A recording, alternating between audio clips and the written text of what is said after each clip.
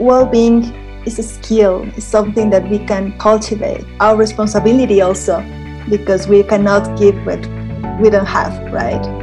The world has never been changing more rapidly, dislocating the ways we work, learn, and live. On the Learning Future podcast, we discuss the knowledge, skills, and dispositions we all need for our learning future, exploring insights with world-class educators, researchers, policymakers, and leaders from across industries and across the world. Hi everyone, and welcome to the Learning Future podcast. I'm your host, Louka, and today we have the pleasure of speaking with Emiliana Rodriguez. Emiliana is the co-founder and education director at AtentaMente, a Mexican organization that helps teachers to cultivate well-being for themselves and for children through social and emotional learning programs. She holds a master's degree in mind, brain, and education at Harvard University and a bachelor's degree in physics from the Universidad, Nacional, Autónoma de México. She has published now 7 books for children and adults and has designed educational programs on social emotional learning for teachers, children, and adolescents that have been implemented at national level through the Ministry of Education in Mexico and also beyond. She is also delightfully a steering committee member of Karanga, the Global Alliance for Social Emotional Learning and Life Skills, and quite a good friend of mine. Emiliana, thank you so much for joining us today. Thank you for the invitation. It's my pleasure. So I'm very excited for this conversation because the depth and breadth of work you do means we could take this in any direction.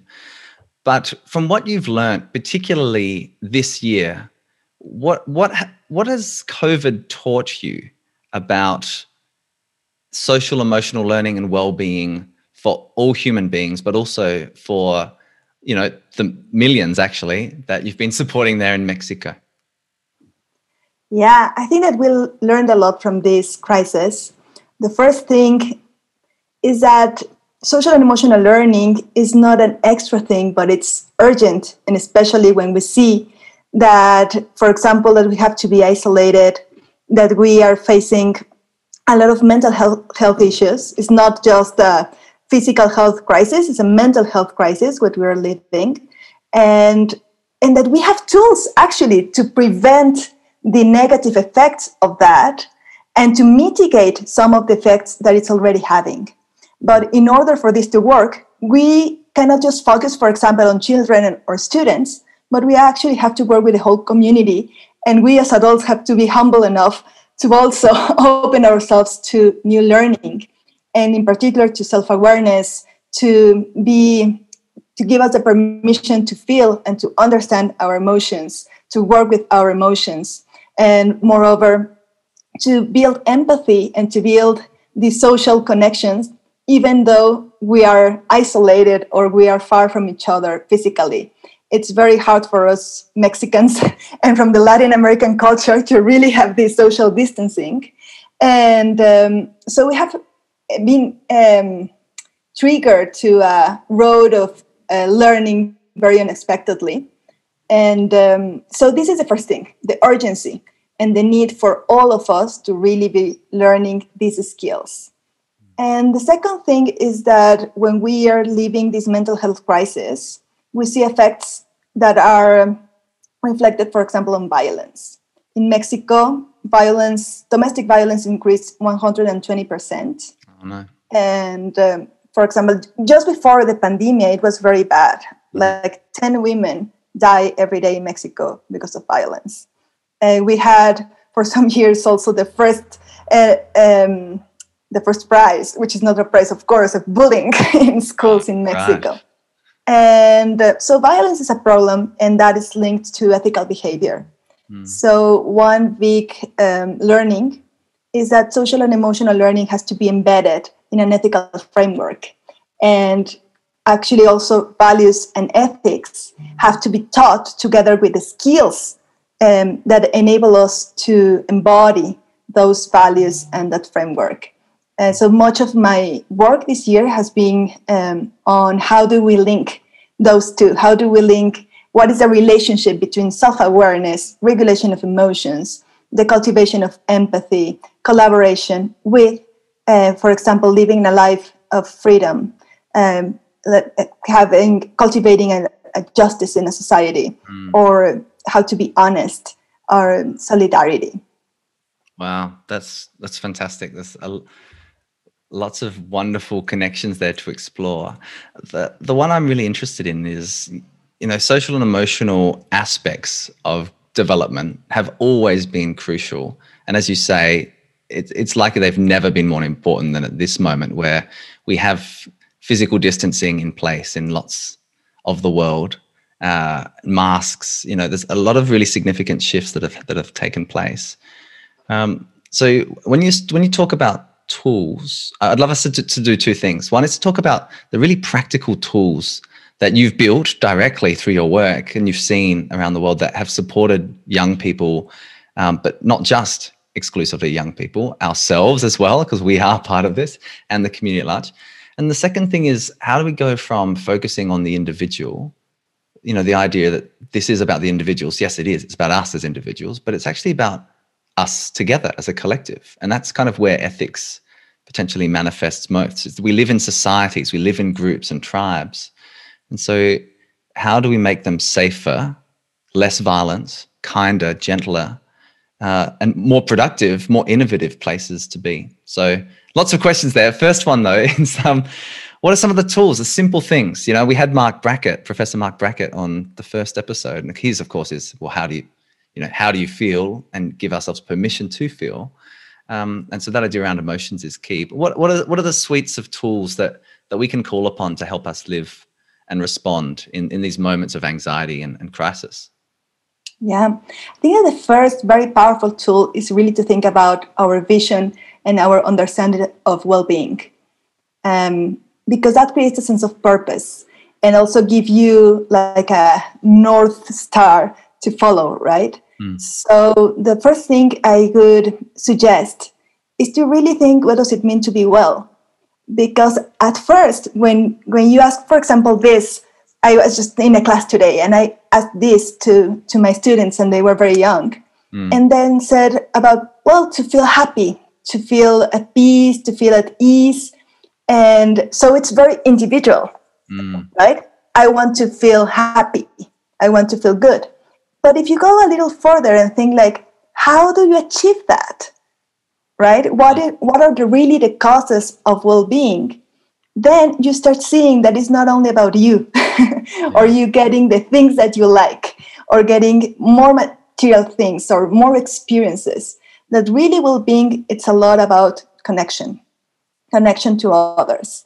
And that also well-being is not only about connection and of course like having our necessities like covered and have some professional also things that you like and give you a satisfaction, but that there is also like an inner dimension of well-being that some people call them the emotional well-being, some call it eudaimonia or inner well-being, right? And that you can actually learn to be well and to really feel fulfilled and free and connected, even when you don't have like all the material things in place, or even when you are isolated, as we have been during this time. And that is where things really get interesting. So first, to just really explore your vision, that opens up another great tool, which is perspective, and the need to also go deeper into yourself and your own resources, but also to create these conditions to connection. So the first thing we work is vision and sense of purpose. Then the second one is to really think about, okay, now I understood that well-being is something way more complex than I thought before. So where do I put my priorities, right? Because the day only have 24 hours. And what am I doing with these 24 hours? And where is my time going? Where is my energy going? So if you ask that question, you can really see what are your values. And if you're valuing really the connection to others, if you are giving time to really explore what about your own inner resources, your own inner potentials or not. And so that second question allows you to go into what is important and maybe to open up some time for those things that you realize that are important for your vision. And so that makes a window of opportunity for new learning, for new opportunities, for new exploration. And once that is in place, a vision and a sense of purpose and a sense and space that allows you to dive deeper into yourself and connecting to others, then very practical tools, for example, we call it the ABCs of emotional well-being. Okay. It's to really start training your attention and awareness. Mm-hmm. So there are a lot of, now, for example, apps. We did one in Spanish, but there are many in the world, to really do mindfulness exercises. Great. So to stop for, it can be just 1 minute, but many minutes during the day. Sure. You know, that you stop, and instead of just following your habits, you make a pause to direct your attention towards, for example, the sensations of your breath, and be present a little bit. And just that, we know that really creates a space between, like Viktor Frankl said, between the stimuli and your responses. And you can do different things. So that's where the learning starts, with the A of attention or awareness. Mm. Then the B is for kindness. Mm-hmm. I was going to say, Yes. take us through the ABCs, even if Sure. they're in Spanish. But that's great, because something that helps people, as you say, the complexity of all the different factors that make us well or unwell. Being able to remember or have these kind of ways to understand, like what is my response? If there's a stimulus, how do I respond? How do I be proactive as opposed to having to react when there are stresses? So yeah, tell us about the ABCs. Sure. Yeah, so the B is a kindness or big-heartedness. In Spanish is bondad. Great. And it's also something that you can practice.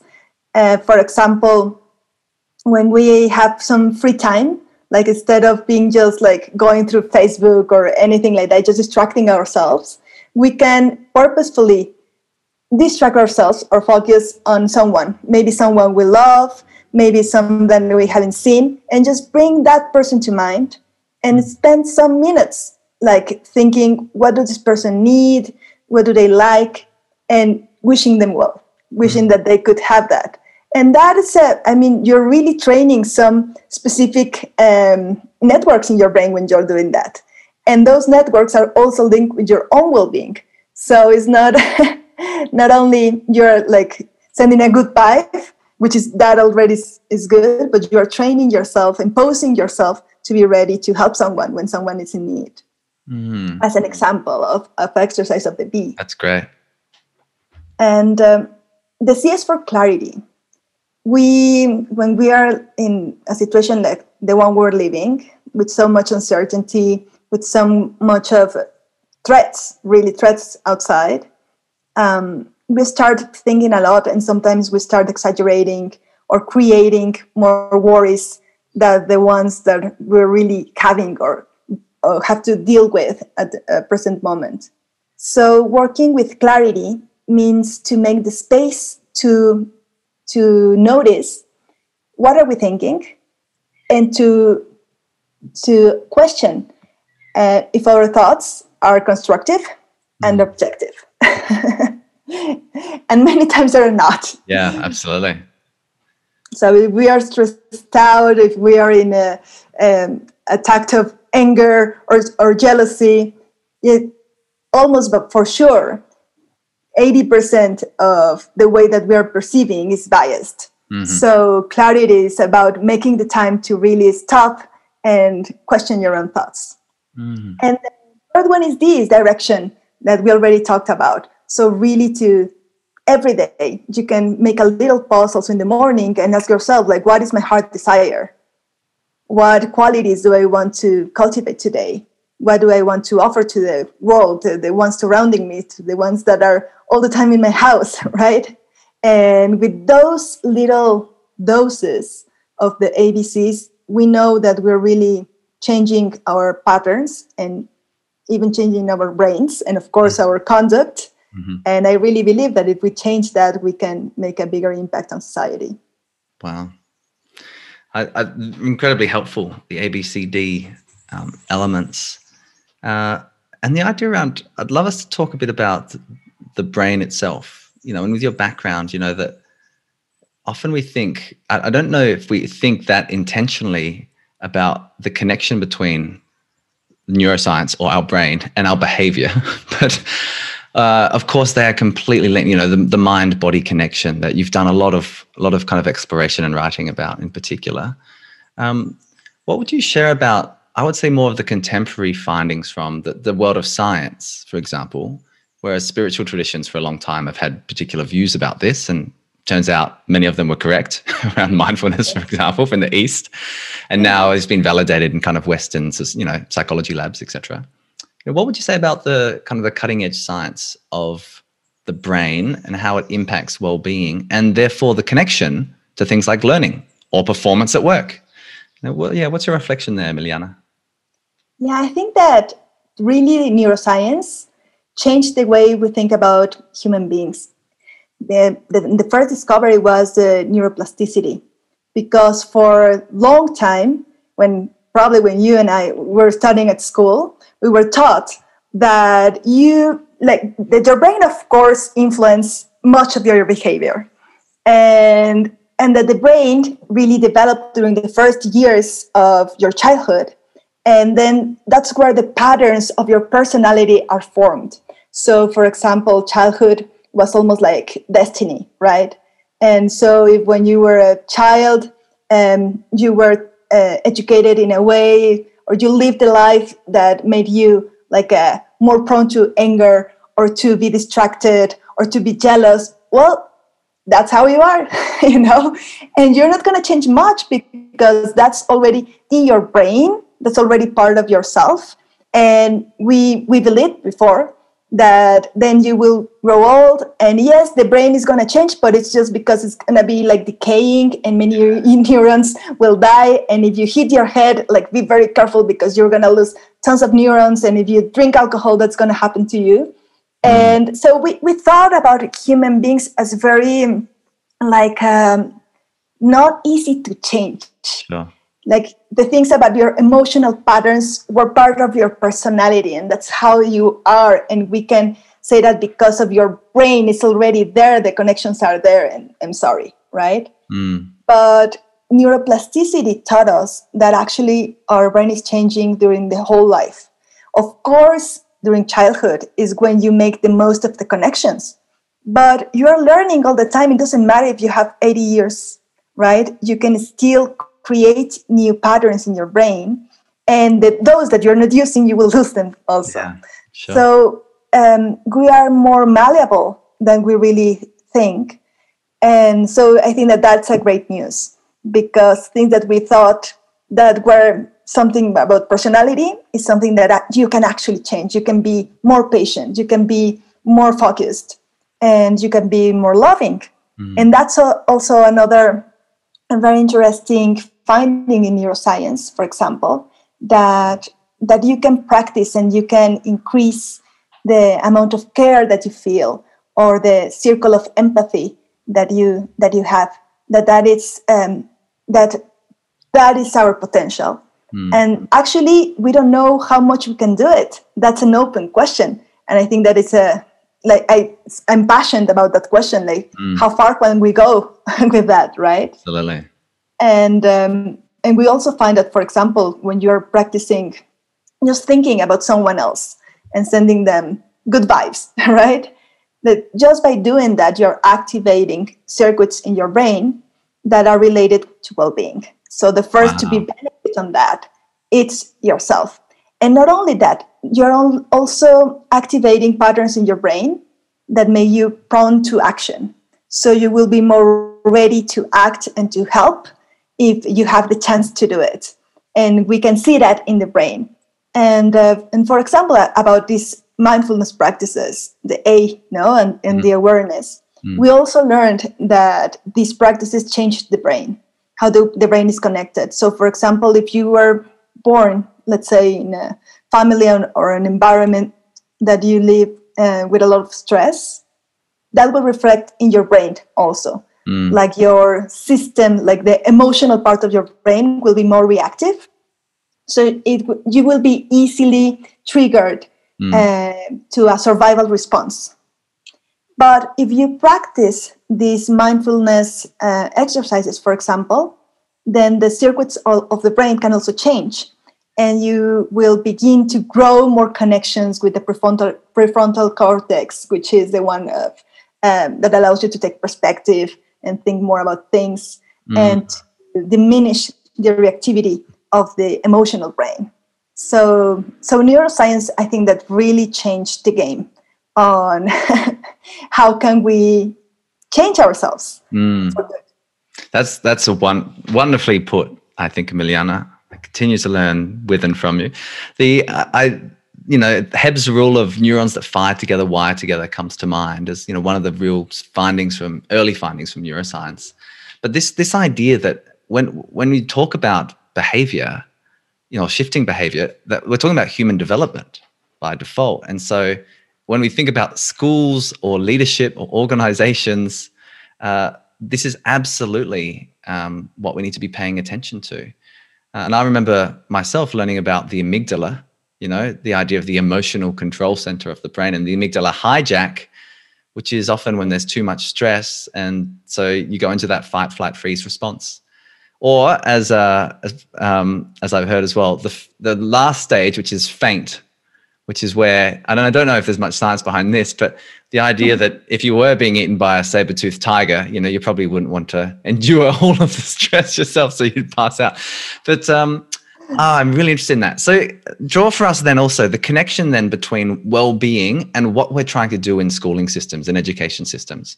Because sometimes it's still seen as a dichotomy. It's like, now we're doing learning, and then on Wednesday morning, so we're going to do well-being, or we're going to do pastoral care, or we launch a program, and that program's on Thursday afternoons, and it's a good program. But how do we think in a more integrated way about the concepts of learning and well-being? Yeah, I really believe that the ultimate goal of education is well-being. And well-being, you have to see the whole dimensions of it.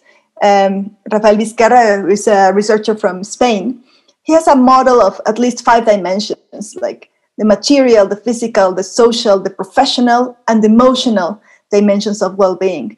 So when you think about well-being in that sense, of course, if you are, for example, in a math class, and you're learning something that will allow you to have a profession or to be to move in the world, mathematics, it's beautiful. Anyway, but no, you're a physicist as you are. So yeah.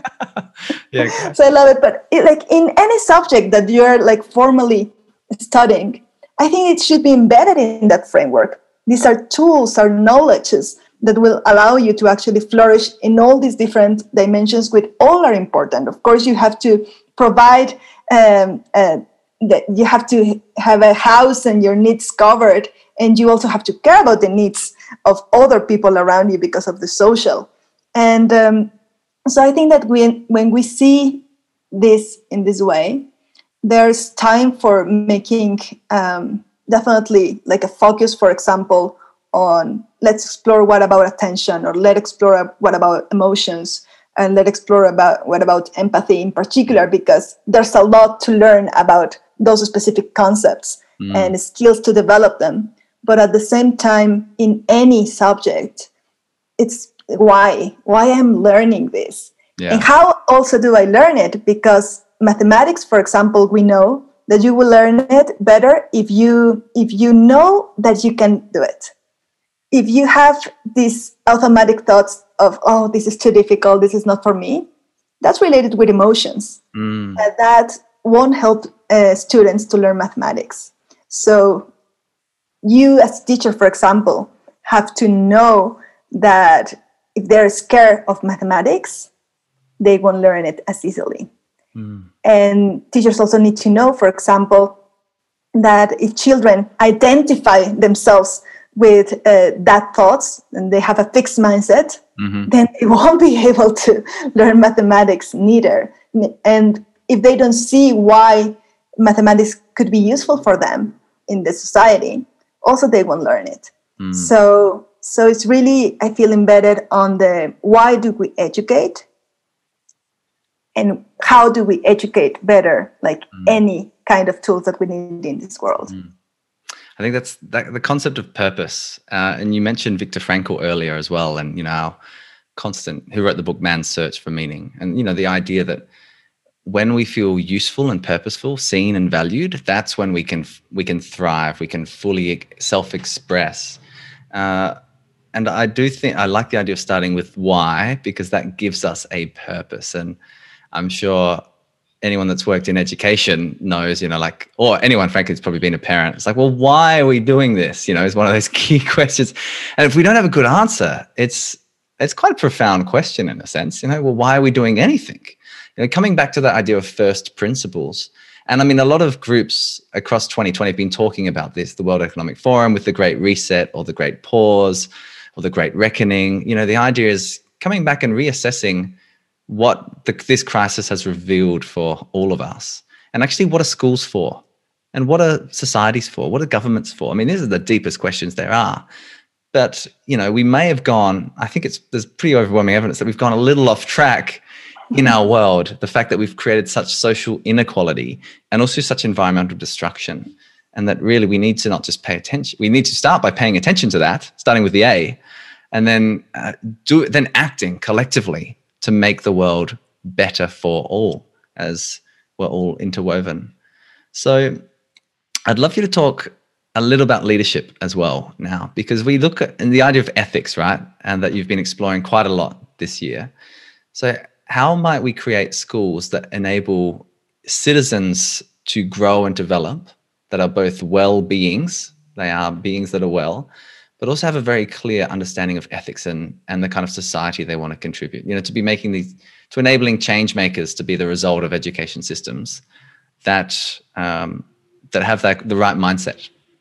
What's missing now? Because, ethics or civics in the US, it's sometimes a subject, which is more around governance sometimes as opposed to ethics properly. And philosophy has a bad rap in most education systems. It seems it's a big waste of time. How do we reframe that to be kind of embedded in the way that we design and deliver education? Yeah, that's a great question. And it was actually my research the whole year and writing a book to try to communicate that. And in Mexico, we also have that as a subject. And it's usually related with human rights, which is an amazing framework, and it's a universal framework, I believe. But the problem that I see with that is that we usually talk about human rights and we talk about values, but rarely we see how are we living those values ourselves? What does it mean to embody those values? And what is the good out of that, right? Because what we definitely see is that we have a lot of inequality, violence, as you already mentioned. And that, of course, is structural. So it's very complex, right? It's in the system already. And you have that. Moreover, you have also a lot of media and a lot of influence saying you have to really focus on yourself because you see, the system is really bad. And the authorities, at least for example, in Latin America, is the authorities are not looking after you. That there's a lot of corruption. So you don't trust on authorities and you don't trust the system. It's awful. So you have to see for yourself is kind of the thing. And everything it's saying that to you. And there's a lot of cynicism and also a lot of feeling that you cannot really change the world. So you hear a lot of, well, I cannot make a difference. This is very complex, or I just don't care because I have to see for myself. And then what happened? You have a lot of people, and that's increased because of the pandemic, that we are on the survival mode because you live this inequality and violence every day. So you are in a survival mode because you're under a threat. And then you don't trust the authorities. And then the community is kind of cynic, or they are not really involved on doing anything. And then what do you do? Unethical actions. And unethical actions make the gap even bigger, more inequality, more violence. And then it's like a vicious cycle. So how can we break that? And I really believe that one way is, of course, to be aware of this cycle and that you can act in 3 different levels. And for me, the first one is the individual. So it doesn't matter how bad we are in a moment, like in which crisis, but we can learn also to come out from this survival mode through social emotional learning. So if you know about your emotions and how to start regulating yourself, that gives you a base of calm that it's self-created, right? Yeah. And that allows you to stay a little bit out of that survival and reactive mode. Yeah. And when you have that basis of calm, then you have the basis also to look to others, right? And so you can create a little bit more of empathy and start like an ethics, not of survival, but of caring of others. And here, action is key. If you can create spaces, for example, in schools and in collaboration with parents and with the civil society, for students and everyone to start collaborating to solve maybe a little problem that is meaningful to all of them. Something very little, like create a garden in the school or something. But then that collaboration is triggered and that you can see that you can actually do something. Then that is also the basis for creating more collaboration and for thinking a little bit broader, right? Not just about us, our little community, but the potential of our impact in the world. So I think that working on these 3 levels, individual, communities, locally, and then go opening up to global, that is something that we can all do. Fantastic. One of the hypotheses that I hold, I suppose, and we hold at the Learning Future, is this idea that the future of learning is likely at the convergence of the social, emotional, and academic, or the cognitive.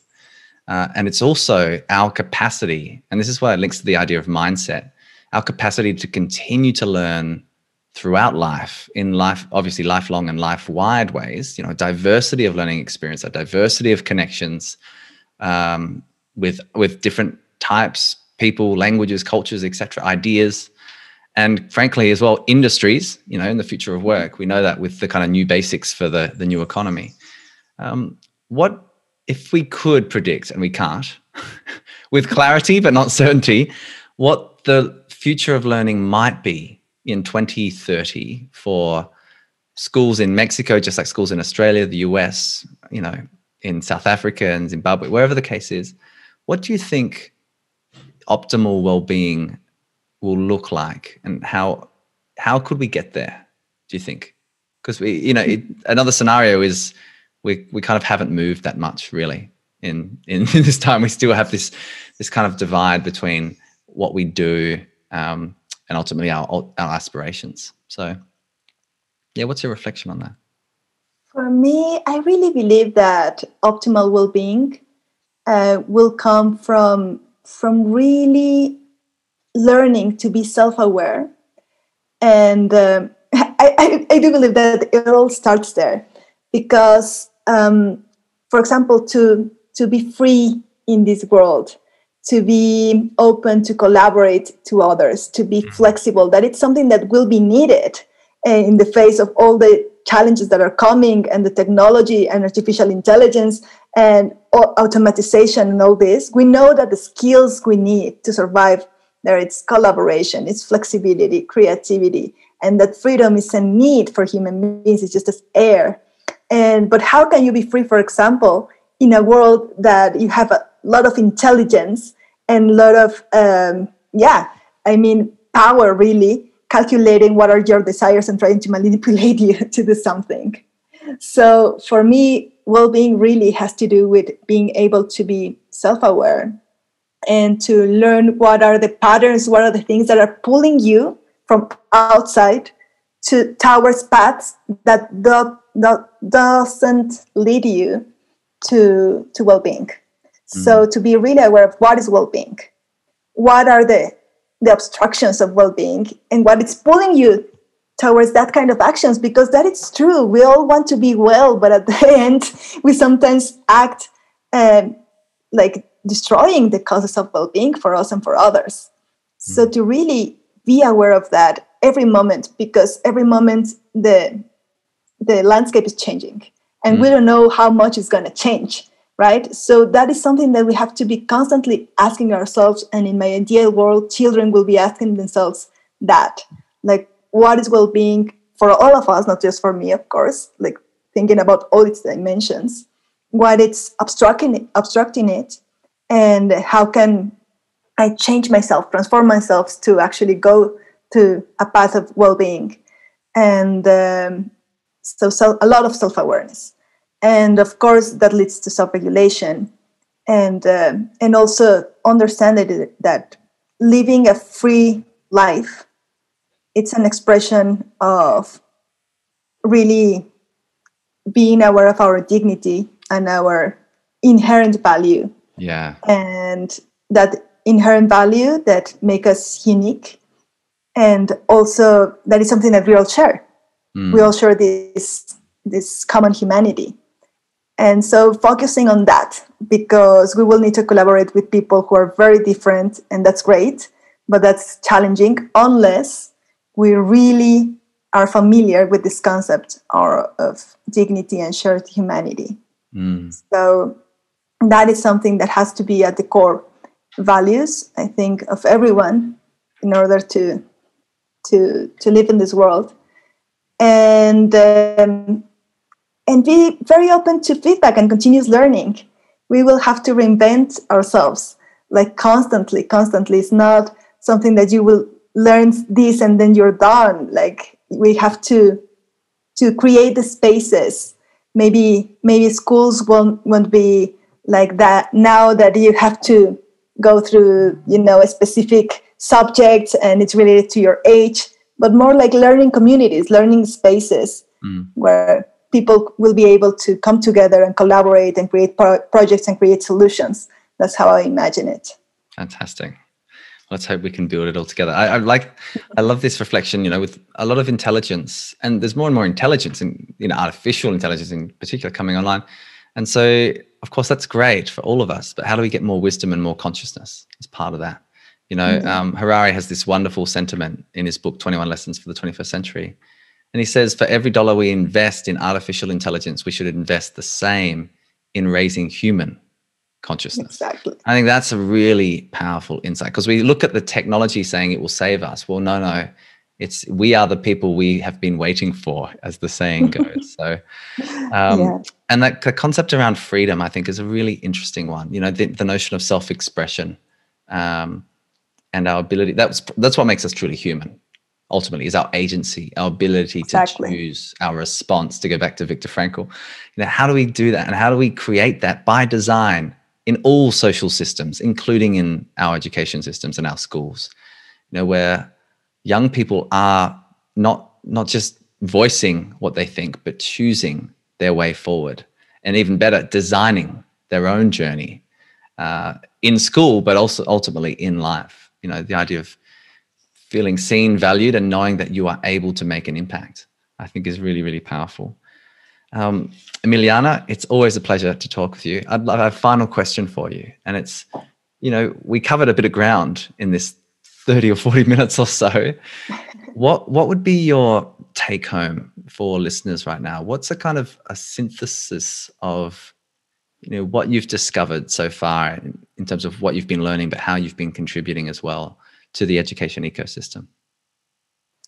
I think that the take on is about well-being is a skill, it's something that we can cultivate. It's not about luck. It does not depend on a pandemic going on. It really depends on us. And I feel that it's our responsibility also to be well ourselves, because we cannot give what we don't have, right? So for all adults that are like really caring about students, about children, like really to think that we need to invest on ourselves. It's like this oxygen mask in the airplanes, right? That you have to take it first and then give it to others. Well-being is the same. And that's not selfish if we go deep enough. Emiliana, gracias por la conversación. Es un placer hablar contigo siempre. Muchas gracias a ti. Thank you so much. Thanks for listening to the Learning Future podcast. To find out more about our work, drop into thelearningfuture.com and follow us at Learning Future on LinkedIn, Twitter, and Instagram. Here's to building a world of thriving learners together.